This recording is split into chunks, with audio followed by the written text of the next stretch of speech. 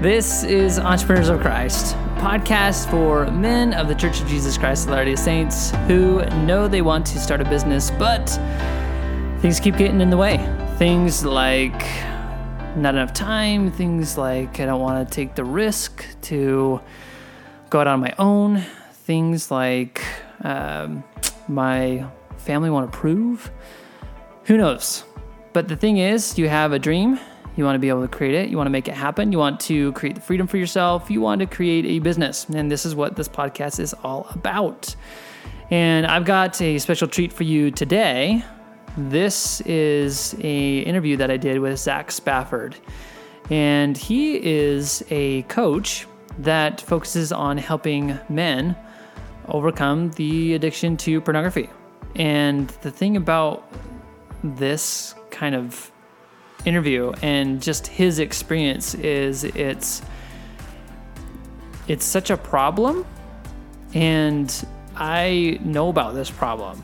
I've experienced this problem, and he wasn't my coach, but I have had coaching for this kind of thing. And I'll tell you that there is actually a lot of similarities between overcoming pornography and building a business. And you may not think that initially, but within this interview, that's what you'll discover. Something else that you'll find within this interview is Zach talks a lot about just being willing to experience discomfort. And that is a key ingredient to really achieving any goal that you desire. And I think it's important that we learn this skill and for you to be able to kind of hear it from his own words to understand what that's like and how is it that you can live through, experience, and allow discomfort and continue to pursue what it is that you want. So we're going to dive in here. There's going to be some good takeaways that you have from this interview, but here is Zach Spafford. All right, everybody, this is Tyson Bradley, and I'm here with Zach Spafford, and he is a fellow coach within the life coaching world, and one of his specialties is actually helping men overcome the addiction of pornography. And I think that everything that he has shared, as I've listened to him, as I've learned from him, and checked out his experience, there's so much value there. And I wanted to have him on here to kind of share not only his experience with pornography. I think we might even touch on that, Zach. But I think pretty much when you've got me in the room, we're going to talk about porn. but also just even your entrepreneurial journey, because at some point in time in your life, you thought, hey, I'd like to do my own thing. And I think what would be neat is if you could just share, when did you first know that you wanted to be an entrepreneur? Yeah. So I was working for the number 3 insurance company in the country on the corporate side for probably 10 years. And as I saw, one of the things that I did there is I coached insurance agents. I helped them run their businesses, and I helped coach them through the process of starting a business and running a business and being clear about, goals and targets and how they were going to actually execute on all of the things that needed to be done so that they could be successful as insurance agents. Because not every insurance agent is successful. You see a lot of them who fail pretty quickly in the process. And so that was what I was doing. And I was like, oh my gosh, I don't like working for the man. Yeah. And it actually started with the idea that I came to probably in my late 20s, which was no one in this country gets wealthy by working for someone else. When you look at the most wealthy people in this country, they own something. So they own a business, they own property, they own something, they own stocks, they own bonds, or they work for themselves, right? They own a company. They own an organization that they run, they own an idea, whatever that is. Yeah. And I thought the only way for me to get to a place of real wealth in this world is to start owning things. Yeah. And, I owned a house, but, you live in your own house that you own. That's actually technically a liability. It's not an asset. Yeah. And so it came to me, and as I worked through the corporate ranks of Farmers Insurance, getting promotion after promotion, I had a 6-figure salary and a 5-figure bonus and a company car and an expense account and all those things. I traveled and I did all the things that you're supposed to want to do. Yeah. And I enjoyed it, but there came this moment. I was working for this guy in California. I was working California is a pretty big area for this particular company that I worked for. And one of the people that was my boss called a meeting on a Thursday, and we spent about 12 hours in this meeting. And I had worked with like our board of governors enough to know that basically this guy was asking us to put together a plan for a capital expenditure that he didn't have. So when I say a capital expenditure that he didn't have, what I mean is you would have to go to the board of governors, this above the CEO essentially, and ask for $50 million or whatever to do this. And we spent 13 hours of our day doing something that was literally a waste of time because this guy wanted to show his boss. He wanted to put on a dog and pony show for his boss. Yeah. Doing something, even though I knew and he knew and everybody else knew that it wasn't going anywhere. So he brought in, I think there were like 30 of us employees in that particular zone. And we spent 12, 13 hours that day.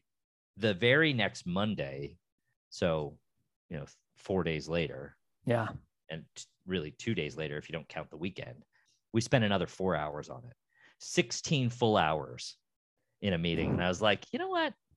2 full days worth of productivity. Yeah. For this guy to put a dog and pony show on for somebody that this is not going anywhere. We all know It's not going anywhere, but it's just it's a dog and pony show. And I was like, I think it's time. I think it's time for me to go be the boss. It's time for me to just like step away from this corporate life and be like, hey, you know what? I'm going to go be an insurance agent. That was my launch. I became an insurance agent. I was, I was Needle Nose Ned, right? If you remember Groundhog Day, right? Hey, Ned Ryerson, let's talk about life insurance, right? That was me for a little while.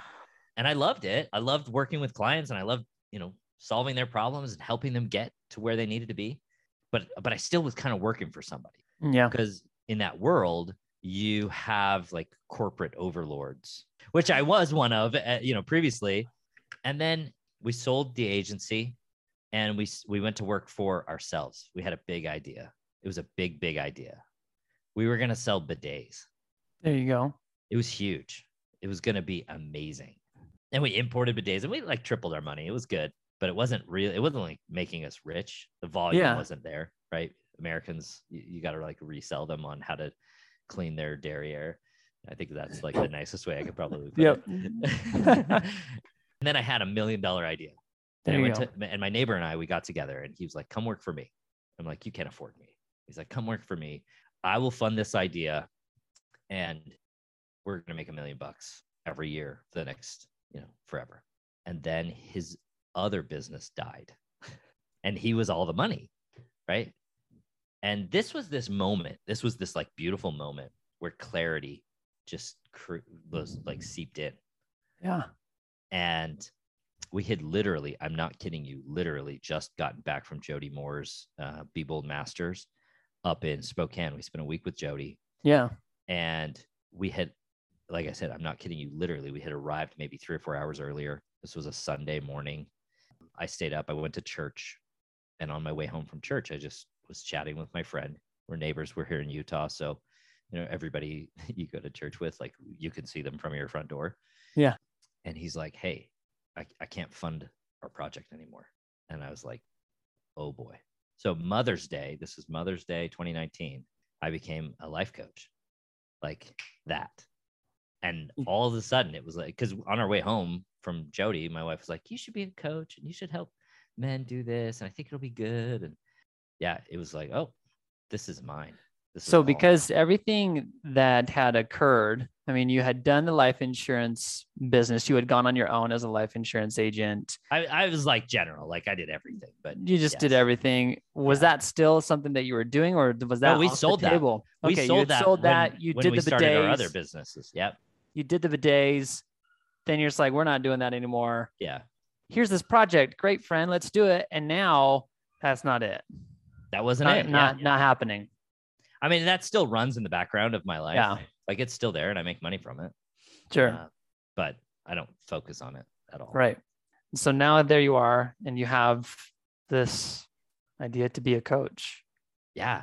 Think about this. Can you imagine like, someone coming up to you and be like, hey, let me tell you, you're going to be a coach. In 5 years, you're going to be a life coach. And the only life coach that you know is Tony Robbins. And you're like, I'm not Tony Robbins, like ever. And then, because like he's big and tall and I'm not very tall. He's super muscular. He's got that gravelly voice that makes you want to do whatever he tells you, right? Yeah. Like you feel like when you're with Tony Robbins, everything is possible and you can absolutely run through walls. And I'm not Tony Robbins. I'm just not. I'm much different than Tony Robbins. So and then add on top of, hey, you're going to be a life coach, which you barely know anything about. And you're going to talk about porn. Right. Which, by the way, was like your deepest, darkest, shameful process of growth in your entire life. Right. Yeah. And then I was like, okay, I'm all in. Let's do this. Let's make this happen. So when you first began that journey, what was, I guess, the most challenging for you? Because a lot of times when people first start on any idea, the biggest challenges are, getting clients. Like, how do I get my first clients? Time. I'm managing 50 other things. How do I create time for that? And then sometimes for people, it's like capital. How do I like have the money to be able to fund something like this? So for you, so that's a good question. Clients was the actual real problem. Yeah. So let me just tell you time. I had all the time in the world. Yep. Because I had just got essentially canceled from my other project. My funder, my backer had said, hey, I can't fund this anymore through no fault of his own. I mean, we just were like, oh, okay, it is what it is. But he did give me a generous severance. So I did have, and I love him for that. He's my neighbor. He's my neighbor right now, actually, not very far away. So, and I love him for that. And I'm so grateful to him for that. He is an entrepreneur in his own right. And it was just one of those things where I was like, okay, I got all the time in the world. I've got enough money. And when I say enough, when you have 8 children, there's never enough money. Well, at least maybe that's just a thought, but it is difficult to think that there is enough money all the time when you have 8 kids. Let me just say that. But what I didn't have was clients. I didn't have anybody who knew who I was. Right. I didn't have anybody who was like, hey, I know you had a problem and you fixed it. Let me come to you. And so it started this love of marketing. It started this process of being like, oh, you know what? No matter what, the only thing I need to do is tell people I'm here. I need people to know I'm here. And the first thing I did was I talked to every coach I could at the Life Coach School. I was like, hey, this is me. This is what I do. Do you know me? Let me tell you about me. You tell me about you. Like I just, we call it networking, but really what it is this conversation about this is who I am. This is who you are. Right. Let's talk. Let's be friends. If there's somebody that needs your work, let me send them to you. And if there's somebody that needs my work, you send them to me. Great. Perfect. Yeah. And I started that. And then I went into Facebook and I just learned Facebook. And I was like, I don't know anything about this. Yeah. And I have this great ad. I have a great ad that runs at about $2 per lead, which that's fairly decent, at least by the standards that I understand. Yeah. Yeah. And we just keep cranking on it and we keep cranking on it and we keep cranking on it. And I learned how to market myself. And people respond to this message. And the message is simple, right? I had a problem. You still have a problem. I can help you fix that. Yeah. People want that. People want that all day long. And it doesn't matter if you're talking about porn or if you're talking about bidets because bidets, it was the same thing, right? It was like, I had a problem. I had to wipe my butt. Yeah. Right. You have a problem. You still have to. Let me help you solve that problem. And people are like, oh, okay, let's try that out. I did have for a little while, I still had some inventory left. And when the pandemic hit and nobody had any toilet paper, my phone started to ring off the hook. It was kind of insane. Yeah. People all of a sudden just like, hey, what else do I do to wipe the derriere? Yeah. They were getting paper towels and that wasn't helping. Yeah. Yeah. Now, what made you decide porn coaching? Yeah. So it's kind of fun because, we're like, hey, I'm a porn coach. And people are like, wait, what side are you on? Yes. How does this work? Is this like, I tell you how to do it right? Or are we telling people how to stop doing it? Right. So for me, it was the passion project that I had been thinking about. It was this like, I'm going to make $1 million doing this thing over here. But in the meantime, something that can help me like just feel like I'm contributing to the world. I was like, I got to do something that makes me feel good about who I am and how I, show up in the world and give back to people as best I can. Right. And porn was the obvious choice because I had struggled with pornography. It had been, a 25-year struggle from the time I was 8 until, 25 years later, was that 30, 35, 34, something like that. Yeah. And I was like, this is something I can help people with. And I had been doing it somewhat informally over the years. Darcy and I are fairly open. One of the things that is true for us is that we do not like to pretend that we're perfect. Yeah. So, if somebody mentions anything like a struggle, we're like, hey, let me tell you about our struggle. It's porn, which within the church, as members of the Church of Jesus Christ of Latter-day Saints, and just in case President Nelson's listening to your podcast. Yeah. That's a big like taboo shame fest, yeah. Right? If you look at porn, you're basically a serial killer in everybody's mind. And so people would come to us and they'd be like, hey, can you help me? Can you help me understand, what you did and how that's working for you and how we can approach this differently? And we've been doing it for a while. And I was just like this. And as I learned the coaching lingo, right? Because I didn't have, like, I knew the tools Yeah. that I used are the exact same tools that I teach people, but I didn't have a vocabulary. And when I started to listen to Jody Moore, my wife would come to me and she'd be like, hey, that thing that you did to stop looking at porn? Jody just taught me that about Diet Coke. And I'd be like, oh, that's how it works. But I didn't know that's what you would call it. Right. So we started to get this vocabulary and we started to think, okay, we can actually turn this into something that we can help people do something totally new and amazing with their lives. Right. And that was why we chose porn. It was just this opportunity. And like you said before, just this idea of I had a problem, in other words, I've solved a problem. You still have a problem and let me help you solve yours. I feel like now more than ever, that is one opportunity that almost anyone can tap into in terms of like the coaching world, the training industry, the ability for you to take something that you've done and sell it and be able to teach someone else how to do what you've done. And I'm curious for you, as far as, in the process of starting up, sure, you networked with other coaches and other things, but was there ever a point where you're just like, man, I don't know if this is going to work? Or every single day. In fact, so, we've done really, really well in terms of, a brand new startup business. We net positive about $100,000 in the first year, just over $100,000 in the first year after we graduated from the life coach school in March of 2020. Right. Yeah. So we've done, I think, markedly well. Like, I don't know very many other coaches who are like, I'm starting out brand new. And a year later, they're making $100,000.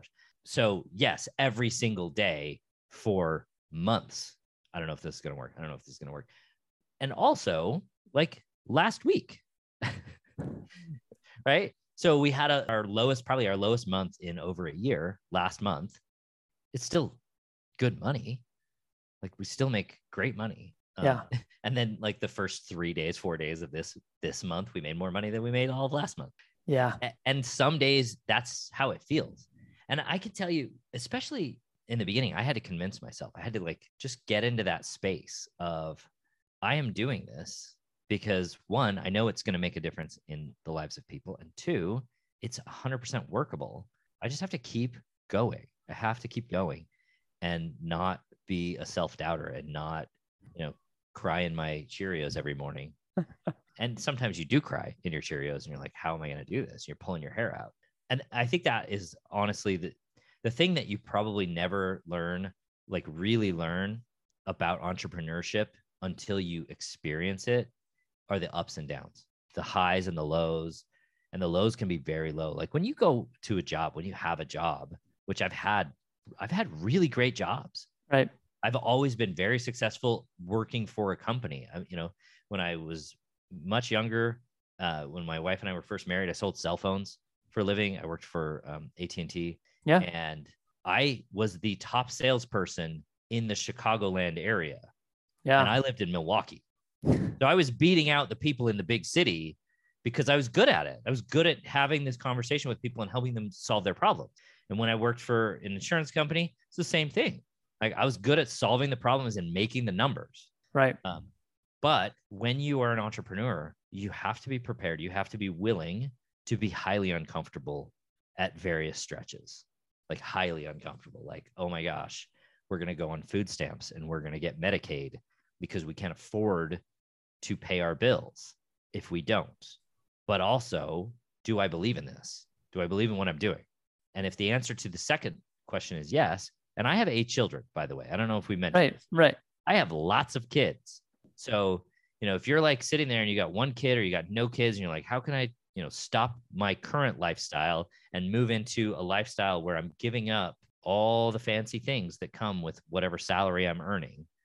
I don't have any sympathy for you. Yeah. Right. Yeah. And that's what you got to do. You got to be willing to be highly uncomfortable. Take the risk. It kind of reminds me, or at least I think what would be interesting is, if you were to compare entrepreneurship to kind of the work that you do with some of your clients, are there any like things that you think, it's like, this is just universal. You have to understand these skills in order to really make something.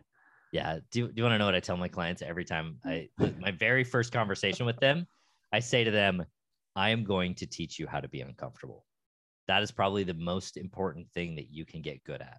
Because the reason why we look at porn for the most part, unless we don't have any moral objection to it, the reason why we look at porn is usually because we feel bad and we don't know how to manage our bad feelings, right? We feel lonely or frustrated or stressed. We feel some negative feeling. Yep. And rather than deal with that feeling, what we do is we set it aside and we go look at porn for a little while. Right. And we guarantee ourselves a good feeling for a set period of time, whatever that period of time is. And then guess what? All the bad feelings come back and then they compound.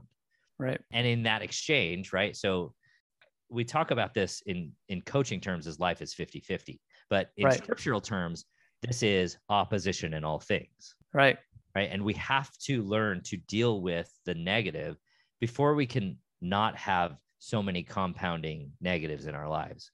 And when it comes to entrepreneurship and stopping looking at pornography, it's the exact same boat. Like you got to get in and be like, okay, I'm willing to feel scared. Right. Which I think is one of the biggest feelings that I felt as an entrepreneur. I'm like scared that I'm not going to be able to make payroll when I was an insurance agent. I'm scared that I'm not going to be able to pay my bills. And now here I am. Yeah. Or scared to talk to someone about what you do. Scared to post that first ad or that first thing on your social media or whatever. It's like, this is what I'm doing. How can I help you? Scared to offer something. So I think that's a really good point that you're making, which is if what you're selling is just a normal, average, everyday sort of thing, then imagine being someone who's selling pornography coaching. Like not just, I'm selling something, but I'm selling something that is deeply, deeply shameful to a lot of people. And it was to me, can you imagine being that guy who's like, I'm totally scared to tell the entire world. My wife's grandmother thinks we're insane.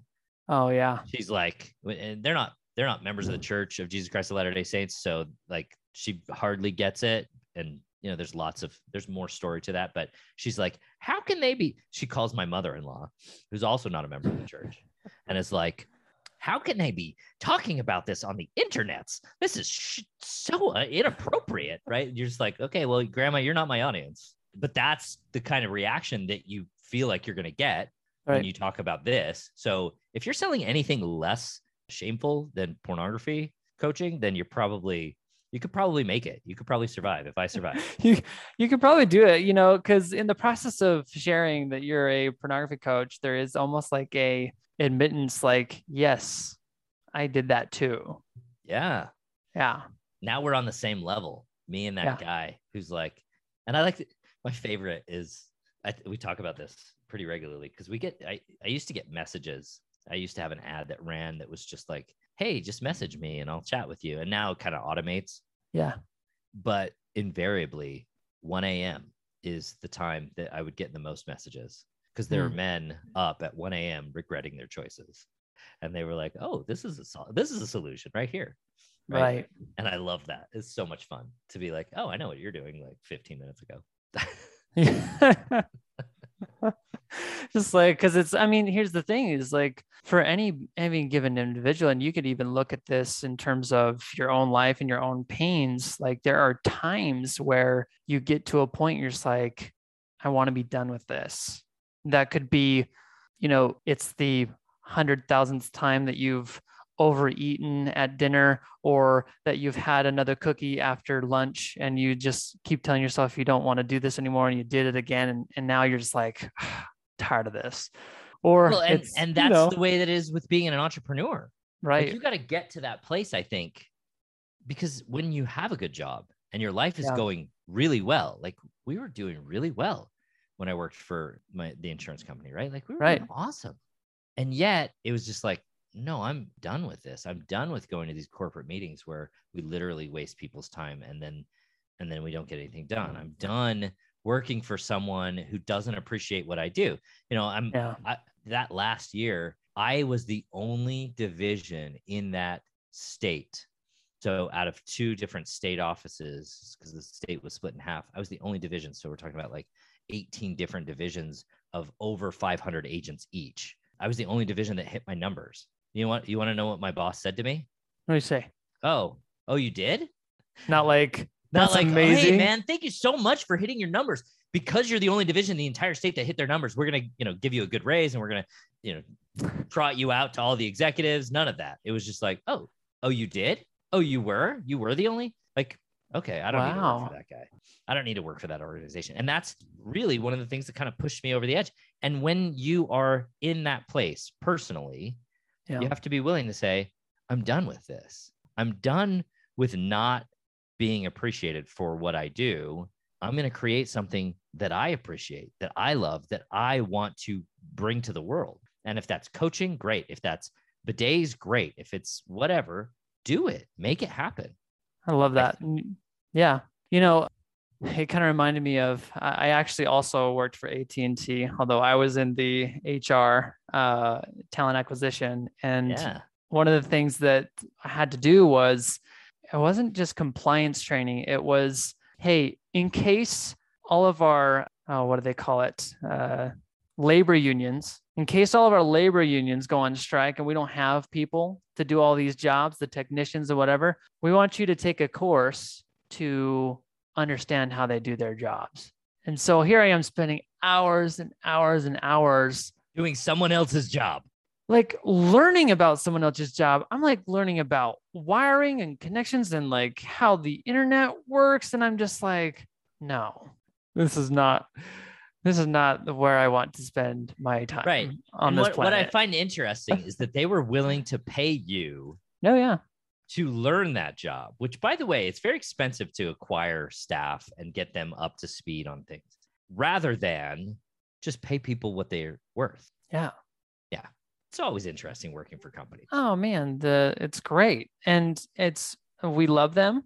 And we also love being able to create our own things. And I think that there's, a lot of times in other interviews I've done, it's kind of like, well, there's part listening to what's going on inside in terms of, hey, I just feel guided to, start my own thing, or want, that's just such a desire that I have to like make it happen. And then there's this idea of, hey, this is just so painful. It's like, there's got to be another way. And I think that's just the flip side of the desire. It's like, this is not where I really want to be. Oh yeah, 100%. Sir, for you, guess what would you say has been the biggest surprise about being a successful entrepreneur? Oh man, the biggest surprise is that I'm a successful entrepreneur. I mean, think about it. Like, I'm not any smarter than anybody else. I don't know anything more than most other people. I'm not risk averse, right? So I'm totally willing to take on that risk and try something new and like figure things out. But in being a successful entrepreneur, I'll be honest with you, man. I hoped that once I got this thing going, I could just like work 3 hours a day, maybe 3 hours a week, and just let this thing just pay for itself. And I could go to the lake and ride my jet skis. And the thing that I think that we see a lot in terms of how entrepreneurship courses are sold is, let me make your life that much easier. And those guys are those guys are liars in the short term anyway, in the short term at least.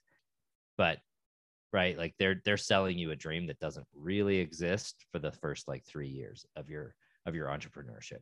You got to get in and grind sometimes. You got to like be there at midnight when something goes wrong. You got to be there at 2 a.m. when something goes wrong. You got to get up early. You got to go to bed late. You got to really, and I'm not sure that that surprised me. I just didn't like it. Yeah.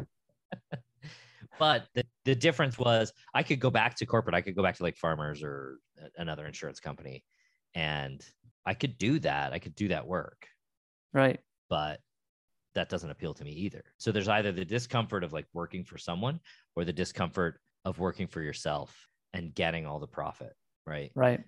You know, I look at like Apple. Apple's a really amazing company. Do you know that their guys, the people that work in their Apple stores, make Apple something like $400 an hour? So that's on top of all the overhead and the costs of having these employees and any benefits and salary and all that. They make them $400 an hour. Could you imagine, rather than working for somebody, creating a business that does that for you, right, where you get that profit and not give it to somebody else? That's the dream. So the things that are surprising is how much fun this is. Yeah. Right. It is a little bit funner than working for somebody else. How flexible it is, but also how, like, when something goes wrong, this is all you, man. You got to make it happen. Figure it out. Is there a way, or, I mean, I know that for you, and this is for me too, I feel like I am more willing to risk, but as far as helping someone who maybe is more risk averse, that they don't want to take any risk, what would you say to that? Well, entrepreneur? I mean, the truth is that we're all always taking risk. We just couch it differently in our minds. Yeah. Like, for instance, my father-in-law, who I love, he worked for the same company for 42 years. And the risk for him was not being able to get really what he was worth to that company. Because, when you work for a company, as an HR person, they don't give you they don't really pay you what you're worth. If you want to get paid more, you have to go to another company. So for him, he thought, well, it's a risk to go to another company, but he was risking his retirement by staying. He was risking, the future dividends of the amounts of money that he could have earned by staying. And that's the life. You got to either figure out, okay, do I want to stay with this company and hope that they won't, reduction in force me or, go under or turn into, a company that I don't want to work for with bosses that I don't want to work for? Or do I want to take the risk and create something that I own, that's mine, that makes me money, that makes me be the person that I want to be, that helps me be the person that I want to be, that helps other people achieve their goals, right? Because really, when you have a product and doesn't matter what the product is, by the way, when you have a product that helps people solve their problems, that's worth everything. People, that feels good. So whether you're selling those little fidget spinners that they import from China, or you're selling life coaching where you literally help people stop doing the thing that has been bugging them for their entire lives, it doesn't matter. It just, you get to feel good. And I love feeling good. Yeah. But you have to be willing to feel bad in the process. Right. The discomfort, it's going through the discomfort. And, I was thinking about this question, just, every day is a risk. I mean, you wake up and there's the risk of walking out and tripping and breaking your bones or getting hit by a car or whatever. It's just being able to, I think we just assign greater amounts of risks, depending on the decision, depending on the choice. And I think on the other side of the risk is also the risk of not doing something. Yeah. And kind of like your dad, Yeah. Like, what's the risk of not trying to do another job? Well, the risk is that I stay here, but I don't really see what I'm capable of. I don't get to learn. I don't get to grow my salary by going to different companies. Well, and I think we do have a little bit of some conditioning here in the United States. And I've lived in Europe twice. I love to pay attention to what's going on in the world. Yeah. Have you noticed, have you ever like walked into a gas station, maybe not here in Utah, but in other parts of the country, and noticed that oftentimes the person behind the counter is Indian or Pakistani or Oh yeah. yeah. What I find, especially with Americans, is that we think that we're supposed to get a job, that somebody's supposed to provide a job for us. That we hear that in some of our political rhetoric. People from other countries, especially those countries like, the largest hoteliers in the country, in the United States, are Pakistanis. One of the guys that I helped insure, his name was Patel. Which I'm not certain that's Pakistani now that I say that out loud, but foreigners oftentimes feel like they can take the risks and they're willing to put in the hard work. Yeah. And that's not super uncommon among Americans as well. But what it is it's a complete ethos in the way that they just drive. And if you go into a Subway in Chicagoland, when I was a kid living in Chicagoland, every single person behind the counter was both an owner and from another country. Yeah. Oh yeah. And you go into the gas stations, exact same thing. My in-laws next door neighbor owns like 1,000 liquor stores. It's not really 1,000 liquor stores, but every time he talks to my father-in-law, he's like, hey, if you're going to sell your house, let me know what you want for it. And I'll just pay you for it. I'll just pay you cash. Don't sell it through a thing. Just let me know. Because he was willing to take risk. He's willing to take that risk on and just be willing to like deal with whatever comes. And I think part of that is they're starting over anyway. Yeah. And they feel like, well, if I'm going to start over, I might as well make something my own. And Right. I'm always interested. This like takes me into this conversation that I like to talk about with my friends who are into business, right? Yeah. You talk about multi-level marketing schemes and how it's like, hey, come sell whatever my product is, right? I'll put you under me and then all that stuff. What's really interesting to me is that whatever it is that they're selling, if you wanted to sell that, you could go to China, and there are apps for this. This is how I imported my bidets. You could like reach out to China, be like, hey, manufacture this for me. Let's put a white label on it. I'll do the marketing in the States and you get all the profit. But rather than do that, we think, oh, let me slide into this comfortable position under somebody where my risk is basically, $1,000 to start up and sign up and all that stuff, whatever that is. And I'll just sell their stuff. And really what ends up happening is you just end up buying all the stuff that you have to make numbers. And it's a terrible system because like a lot of the stuff they're selling, you could just go to Target and get. But if you're going to create a product, if you're going to sell a product and put your heart and soul into it, which is a lot of times what people do in these MLMs, you might as well make your own. It's not that hard. I know it sounds like it's hard. You're like, I got to find a manufacturer and I got to import and I got to da. It's not that hard, especially nowadays with the technology that we have. So why not take the risk? Why not just be like, okay, I'm going to unload that risk and I'm going to get all the profit on the back end. Yep. Which I love. Which is nice. Which is what we really want anyways. Mm-hmm. Nobody wants to work for somebody, make them $10 million and then be like, hey, okay, here's your $50 for your hours. Right. Nobody does that. Nobody wants to do that. But yet we think, oh, it's safer. Yeah. And in the end, it's not actually safer because when you don't make enough money early, guess what? You don't have when you go to retire or when you go to need that money. You don't have it. Yep. It's not there. So being an entrepreneur, like I said at the very beginning, this is about creating wealth, building wealth for yourself and your family. It's not really about anything else. Love it. Well, as we close here, what would you tell would-be entrepreneurs that you wish someone had told you? Oh, well, what I really wish is that someone had literally kicked me out of all corporate jobs and said, don't go back. Start now. Don't go back. I don't care what you do. Don't go back to corporate. I wish that had been, what your experience. Because until I was ready to, and truthfully, I probably couldn't have done that because I probably would have been like, wait, but where's my security? Because this is the exchange we make. We may take security for losing all the profit. Yeah. And if we just reverse that, we get all these profits, we create our own security. Right. And I wish I had understood that as a budding entrepreneur, as somebody who was like, yeah, I just need a good idea. I just need something. And I kept thinking about it.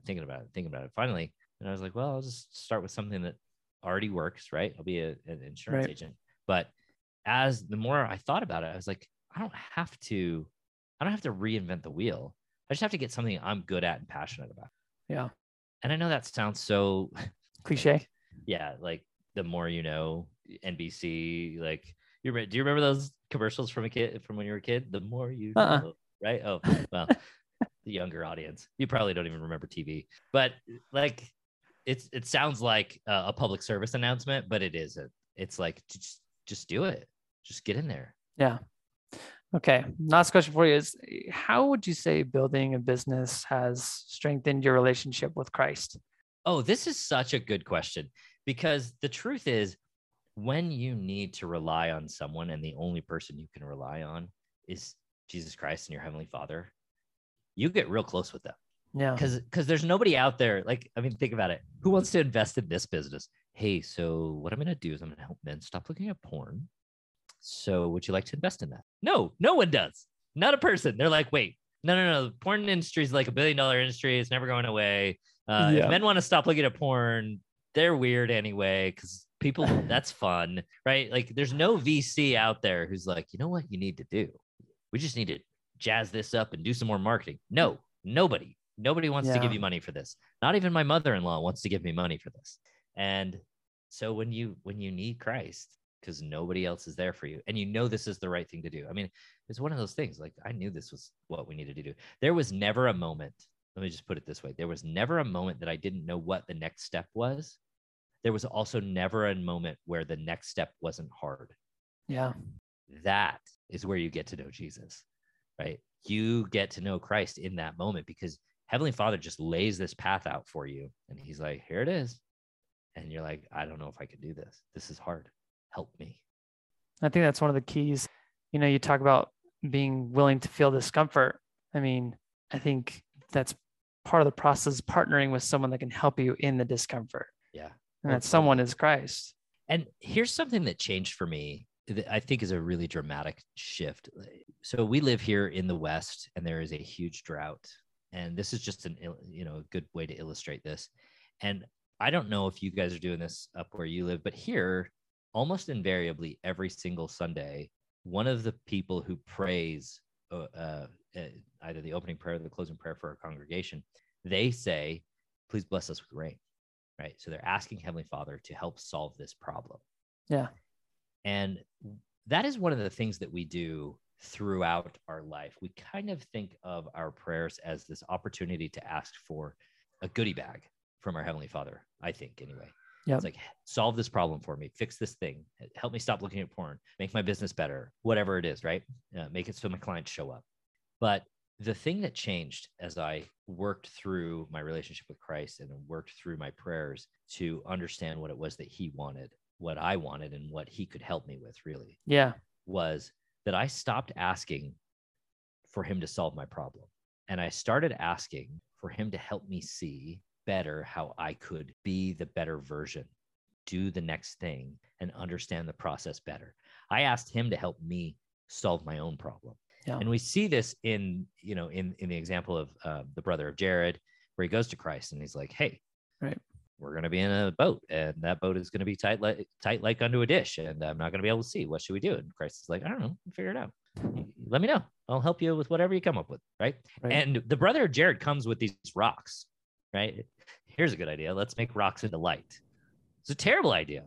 But it wasn't until the brother of Jared did all the groundwork to make this thing happen that the Lord was like, okay, here's the miracle you need.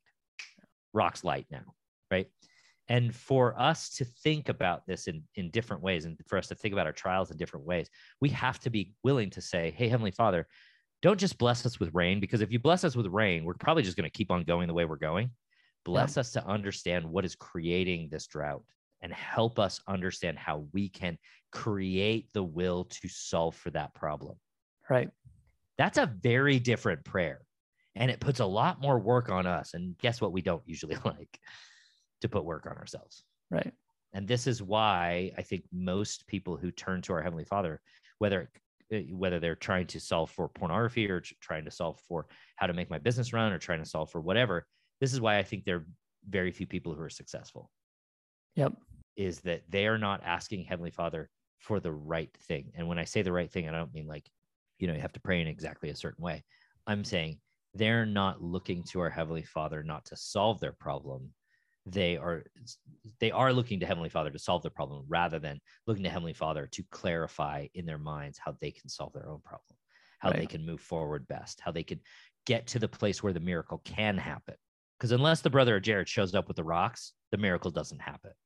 And that's the thing that we have to figure out as entrepreneurs is like, okay, how far do I have to go? How much further can I go without the help? And how can I lean on Heavenly Father and Jesus Christ to help me see the future that I need to create before they can give me the miracle that I need? Right. I think Elder Bednar put it in a similar way. It's like he shared a story of the pioneers. It wasn't about, hey, Heavenly Father, bless us with food. It's, hey, Heavenly Father, help our stomachs to be able to eat this horrible, pretty much leather in water food. Yeah. Right. Because they had searched for all the food there was. They knew it wasn't like a grocery store coming up. They had done all the groundwork and they were like, okay, this is the solution that we've got that we can come up with. We've done all of our groundwork. We've done the homework. We've done everything we think we can do up to this point. Can you please help us with just this miracle that we need? Because I don't think we can do it if we don't have that. Yeah. Whelp me. He stole that from me. He stole that from you for sure. It's like, how, and it's like, help me to sustain myself on what I have. Yeah. Yeah. All right. So if people want to get a hold of you, they're sort of like, you know what? I do struggle with porn, or I struggle with something along those lines. How would they get a hold of you and get into your world? Yeah. So the easiest thing to do is to go to my website. You can click on the Work With Me tab. That will help you set up an appointment. If you want to spend 30 minutes with me, figuring out how it is that I help people, I would love to do that with you. If you just want to like chat, find me on Instagram at ZachSpafford.selfmasterycoach. I love talking to people there. If you don't have Instagram, like I didn't until I became a coach because I'm an old man. I'm not really that old, but you can find me on Facebook at Zach Spafford, the Self Mastery Coach, or you could just come listen to the Self Mastery podcast, which we do every Monday, which I love doing. Love it. All right. And you just celebrated 100 episodes. So 100 awesome. episodes. It's amazing. So good. All right, Zach, thank you for being on here and for just sharing with us all your wisdom and your story. Yeah, absolutely. Happy to do it. We'll talk to you later. See ya. Bye. All right, everybody. So something that I wanted to touch on from Zach's message is a little bit more on risk. And I know for many of you, the idea of starting a business, of going out on your own, of leaving everything behind and risking it all, that can seem like a risk, that can be put your family in jeopardy, that can lead to you losing everything. And in my own journey, what I did was mitigate the risk. One way to mitigate the risk was to keep my full-time job and work on the side. And we've seen plenty of examples of people who do that they keep their full-time job and then they create the time, and slowly but surely they make it happen. And then there are those who are forced to quit. They may get laid off. You may be in the situation where you're just done with work or you get fired, and now you are free to explore and to set your own path. And yet there is still that risk or at least the worry of, should I be applying to jobs or should I be creating my own thing?